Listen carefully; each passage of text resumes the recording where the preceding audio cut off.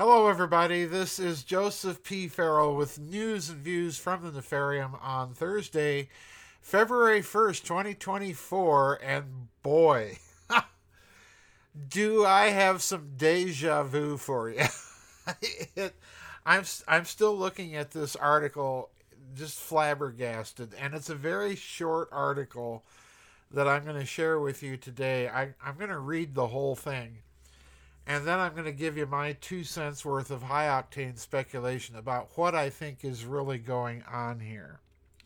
And I see no other way than to dive in at the deep end and then read the article to you, and then we'll get back to my high octane speculation. Here it is. The article is datelined January 29th, 1941. 2024. Okay. And the headline is Japan and Germany sign military supply sharing pact amid China rise. Now, it seems to me like we may have been down this road before.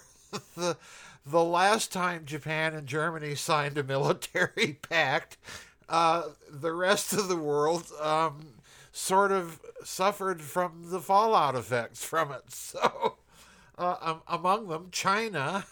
So, I'm just flabbergasted here. Let me read that again. Dateline, January 29th, 2024. Headline is Japan, Germany sign military supply sharing pact amid China rise. Now here's the article. Listen carefully. Quote, Japan and Germany on Monday concluded a military pact to facilitate exchanges of supplies and logistical support as the two countries aim to strengthen their defense ties in the face of China's growing maritime assertiveness in the Indo-Pacific region. Japanese Foreign Minister Yoko Kamikawa and German Ambassador to Japan Clemens von Goetze signed in Tokyo the Acquisition and Cross-Servicing Agreement, or ACSA, which simplifies the process of sharing food, fuel, and ammunition between the Japan Self-Defense Forces and the German military. The bilateral accord will allow the use of each side's facilities during joint exercises, subject to approval by Japan's parliament, as Germany needs no domestic procedures, according to a Japanese Foreign Ministry official. Kamikawa told Goetze that the new treaty will enable Japan and Germany to proactively contribute to peace.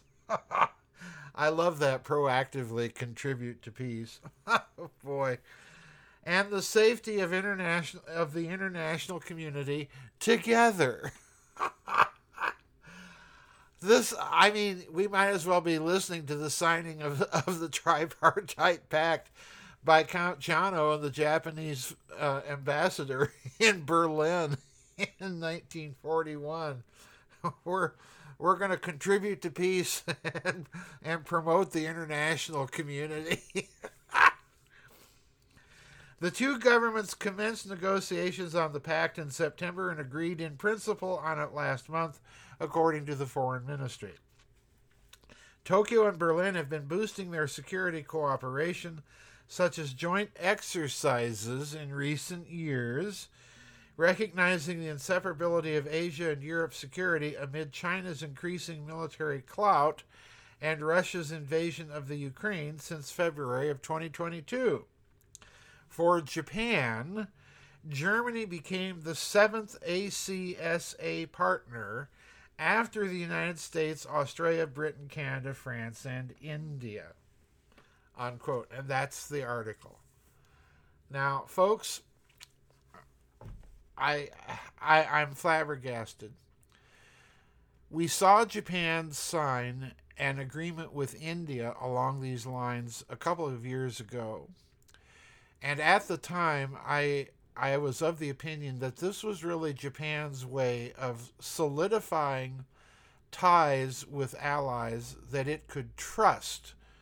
And even though Japan might be mouthing its staunch support of the United States, what you have with these agreements, like it or not, folks, are our allies are telling us they no longer trust us. They no longer trust our political stability and leadership, and they no longer trust our economic ability to deliver on our military promises, and on we could go. That's what this is ultimately about. But now, let's go further. It doesn't take a glance at the map to show that logistical support between Germany and Japan, when they're on opposite sides of that great Eurasian landmass, is a pipe dream. Why? Well, simply put, because you've got Russia, Iran, and China in between them.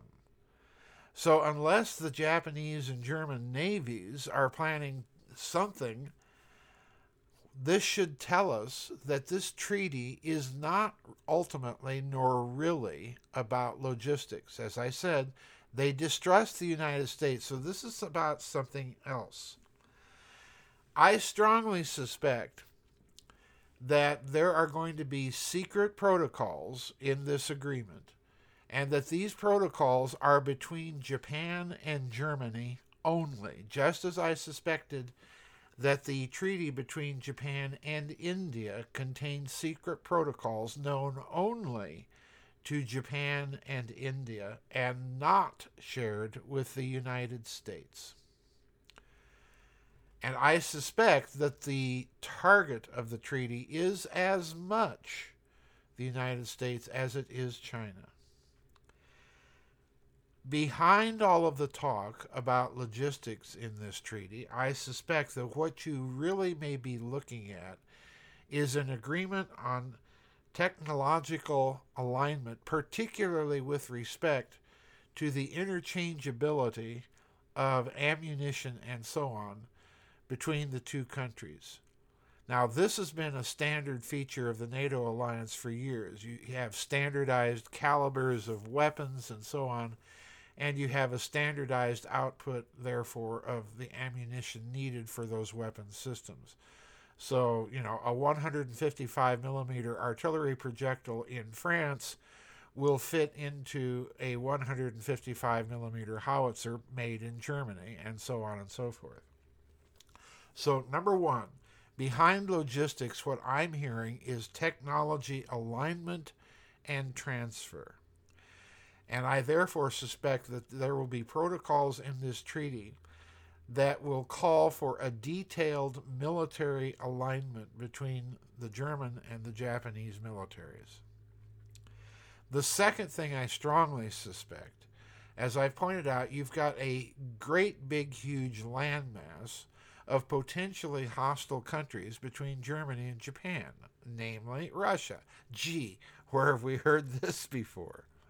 So I strongly suspect that the other thing that is a component of this treaty is that this treaty really has to deal with space, and that there will be some sort of secret protocols in this treaty for the two nations not only to share logistical support, but much more deeply, any space-gathered intelligence. Now, Germany is already a part of such arrangements within NATO. The key here is Japan, because Japan has always guarded its space espionage capabilities very, very closely. If you think of all the space powers in the world that have revealed various things about their spy satellite capability, what's the one country that never even talks about it? Well, that's Japan.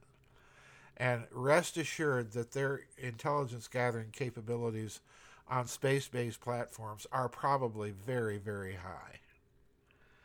So I think space is the second secret component or concern of this treaty.